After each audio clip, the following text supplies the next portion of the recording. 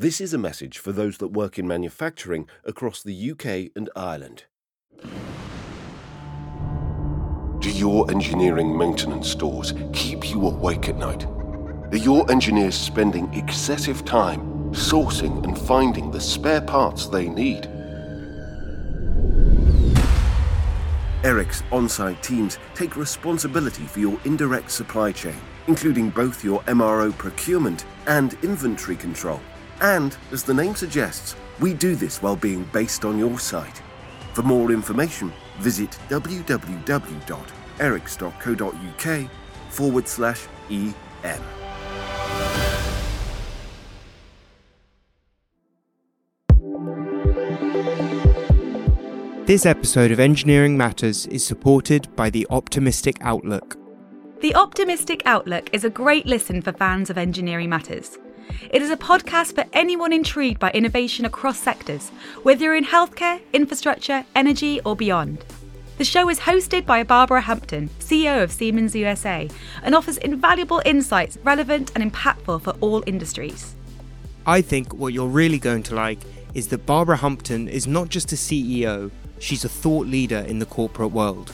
In the podcast, you often learn from her journey to the top of Siemens USA, getting invaluable lessons on leadership, decision-making, and navigating the complexities of the modern workplace.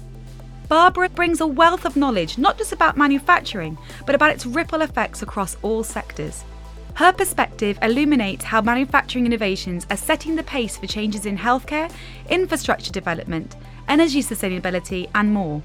Regardless of your industry, The Optimistic Outlook is a source of motivation and forward-thinking ideas. Barbara's expertise in connecting dots between manufacturing and other sectors reveals actionable strategies for innovation and leadership in any field. We invite you to explore The Optimistic Outlook and join a broad audience that values transformative ideas, including us. Search for The Optimistic Outlook wherever you get your podcasts.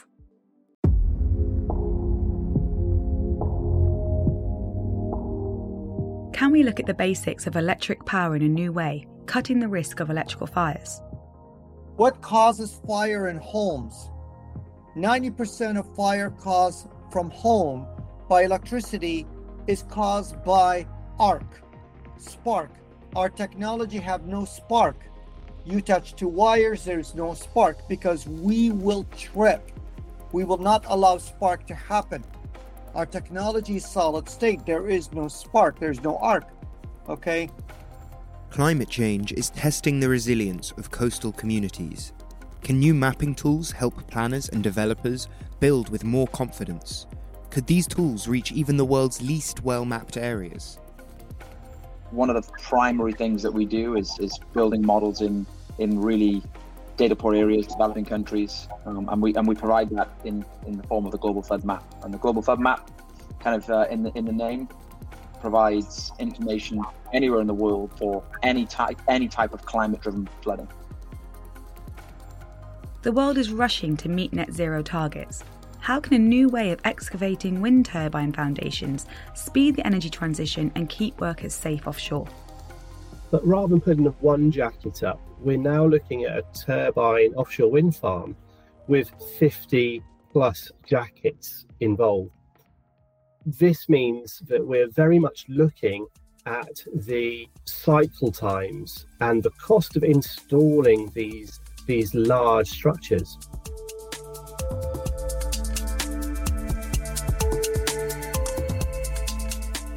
Welcome to Engineering Matters. I'm Johnny Dowling. And I'm Rhian Owen. This is one of 12 episodes originally aired between the 5th and 17th of February 2024, presenting the shortlisted entries for the Engineering Matters Awards. In the next 3 episodes, we're looking at the shortlisted entries in the Innovation Champion category. This category aims to celebrate the work of engineers as they bring to light new technologies or methods of working.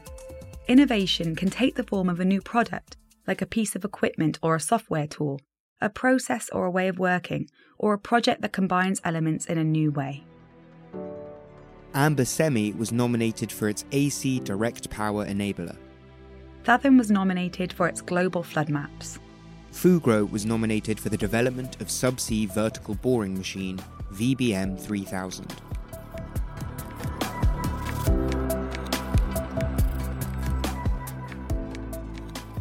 Power bricks used to convert alternating current to direct current are found in every home. They all use similar technology, but one company is looking to move away from traditional approaches by replacing electromechanical equipment with solid-state electronics. Okay, so we have a disruptive technology with a brand new architecture in power, in electricity.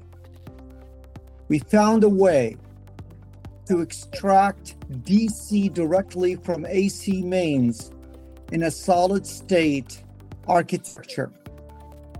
Everything that we do, our goal in here is to make sure that the solid state architecture can be siliconized. That was Thar Casey, the founder and CEO of Amber Semi. The company is starting with a replacement for that familiar power brick. We have several technologies. Our first product to market, it is a product that will eliminate the conventional power supply that you know and I know, which is the brick. That's a power supply that converts AC to DC. We found a way to eliminate this.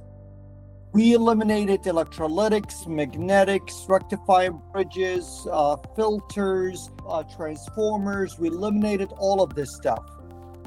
We have higher efficiency, better quality, reliability, longevity, no ripples, and I can go on and on and on. But as far as the footprint, it is by far smaller than anything else out there. And because it's solid state and it has its microcontroller, therefore programmability and ability to manipulate this is beyond even imagination that cannot be done with this. Amber Semi continues to refine its technology. New versions are out being tested and refined by customers. The approach is flexible, able to handle a wide range of inputs and outputs. I can take AC direct without to have a power supply before my chip. My chip can take AC direct. This chip can take anywhere from 25 volts up to 277 volts AC direct.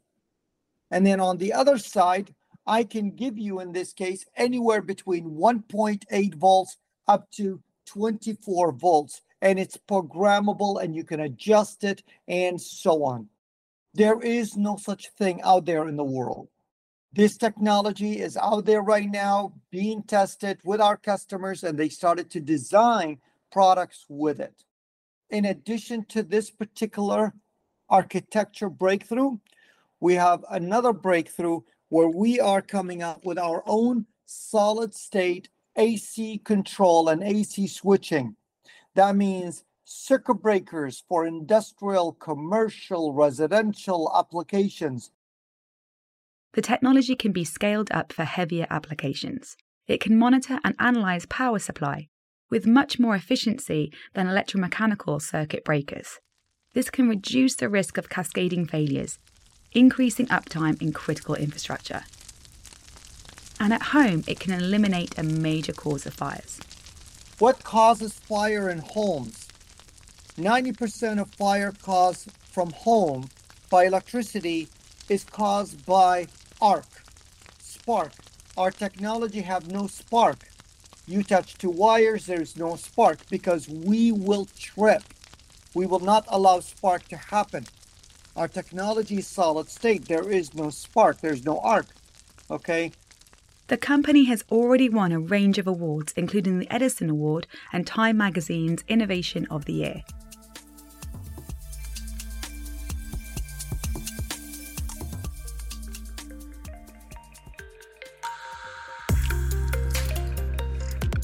Fathom is a global leader in flood and climate risk. It gives risk management professionals the most scientifically robust tools and intelligence for understanding the climate's impact on water risk. My name's Andrew Smith, one of the founders at Fathom. By background. I'm a scientist, so did a PhD building computational flood models. So these are computer models that effectively simulate the process of flooding in its various forms. My research focused on building models under future climate conditions, but when I was undertaking the PhD, along with a few colleagues at the University of Bristol, we formed Fathom, and Fathom was formed really to try and initially to provide data in new data poor areas. So we wanted to provide data in the kind of the most difficult places to model in the world, and that's culminated in our global flood data. So Fathom now employs around 50 people, and one of the primary things that we do is building models in really data poor areas, developing countries, and we provide that in the form of a global flood map. And the global flood map, kind of in the name, provides information anywhere in the world for any type of climate-driven flooding. Global flood maps are used by contingency planners and first responders. They help insurers evaluate risk and estate agents calculate property values. They can help shape public awareness campaigns and planning decisions. They are vital everywhere that flooding might happen, but they're not widely available. Fathom published the first ever high-resolution global flood map back in 2015. And by published, I mean academically. So we published it in a leading peer-reviewed paper. So that's the first time it was done. Before that, there was in terms of being able to just get off-the-shelf risk data, you had things that you could use in the UK, like the EA flood maps. In the US, you had the FEMA flood maps, but they're not really the same thing in that they're built at very local scales, and then you have a patchwork of models that you stick together. So you'll have engineers go out and build little models of individual river reaches, and then those are then stitched into a kind of mosaic of model output. So you could look at that, and indeed people are still using those data today, and where they exist, they can be really good, but they're not a comprehensive view of risk. And they're also snapshots in time, so you're not able to update them with ease.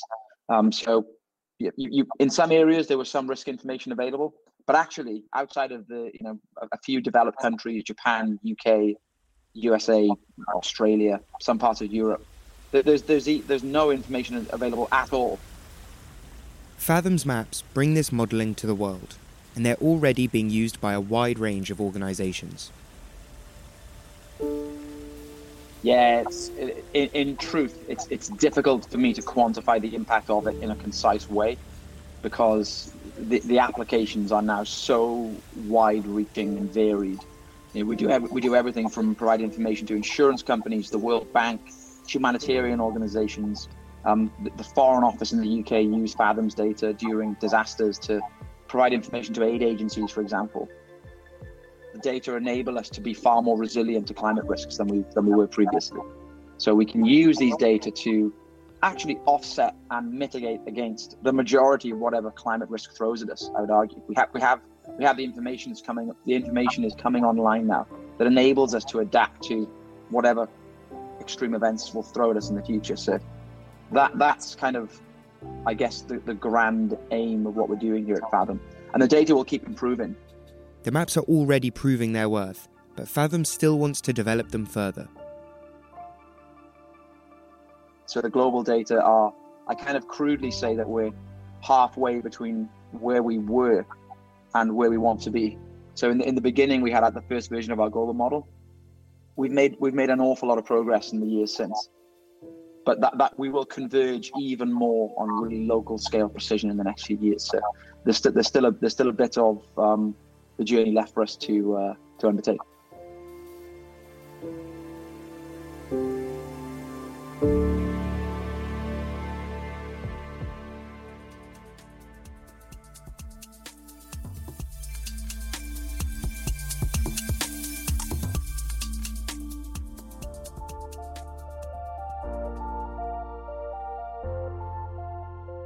In the next few years, developers aim to build thousands of offshore wind turbines in the North Sea alone. With net zero targets looming, we need a step change in how these wind farms are built. And Fugro is providing this with a new approach to foundation drilling. The VBM, or vertical boring machine, takes a TBM, or tunnel boring machine, and turns it on its cutting head. Mark Stevens is Business Development Manager for Fugro's Marine Drilling Department. When we're looking at installation now of offshore renewables, we have different types of foundation. For floating wind, you have mooring piles. You have monopiles, which are growing in diameter now, and you have jacket installations. So the jackets have grown from what was really sort of very much an oil and gas industry. A jacket is the steel lattice structure on which an offshore oil or gas rig might sit. They're now being used for wind turbines. For this new use, they must be installed at a much faster pace. But rather than putting one jacket up, we're now looking at a turbine offshore wind farm with 50 plus jackets involved. This means that we're very much looking at the cycle times and the cost of installing these large structures. In oil and gas, what we tend to do is you tend to put a jacket on the seabed, and then you put the piles down through the legs and drill it in. This, as a cost and cycle time way, is okay for putting in one jacket. But then when you look at the vessel cost, when you look at the cycle time and the actual installation schedule, very much what we want to do is, and the industry wants to do, is do pre-piling. The VBM enables the faster pace. It removes much of the work that needs to be done when preparing for traditional drilling techniques. The VBM is the vertical boring machine. So it's replacing above water systems, top drive systems that we would have historically used. So those drills, they sit above the sea, usually on a conductor, which is a long tubular from the seabed up to the deck level of the vessel. You then drill through that conductor, and it takes a lot of time to get the drill bit from the deck of the vessel down to mudline. So that can take around 12 hours. The VBM, that's before you start drilling. The VBM being a subsea drill, it takes 1 hour to get from the vessel deck down to the mudline and starting drilling. You've automatically made a significant time saving. We can also, because of the way that it interfaces with a template on the seabed, accurately within 50 millimeters on a width of 35 meters, put in multiple legs, and we can deploy multiple VBMs to drill at the same time, reducing this cycle time as well. Fugro's development of the VBM has also been shortlisted in the health and safety category. Mark explains how it is helping cutting risks on deck. The other great thing about it is the comparison with the health and safety element. With traditional drilling, the people, the operators, are on the deck of the drill. Drill pipes and other elements are lowered from the vessel deck down onto the drill unit itself. So they're not only line of fire for lifting operations, they're also in a noisy environment with rotating equipment, and also they're exposed to the elements and having rest breaks to go over a gangway back to the vessel to take a rest break. With the VBM being subsea, it's connected by an umbilical back to the vessel. The operators are now in a remote operation centre inside the vessel, so they're in a climate-controlled environment, absolutely out of the line of fire, not anywhere near the deck operations, which also allows them direct access to facilities within the vessel without having to be exposed to any of the weather or normal conditions.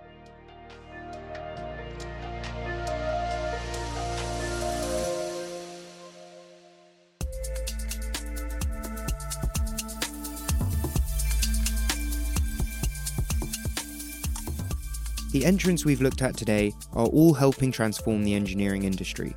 Their work will be celebrated at the Engineering Matters Awards ceremony in London at the end of March. In our next episode in this series, we'll look at more companies who have been shortlisted in our innovation category.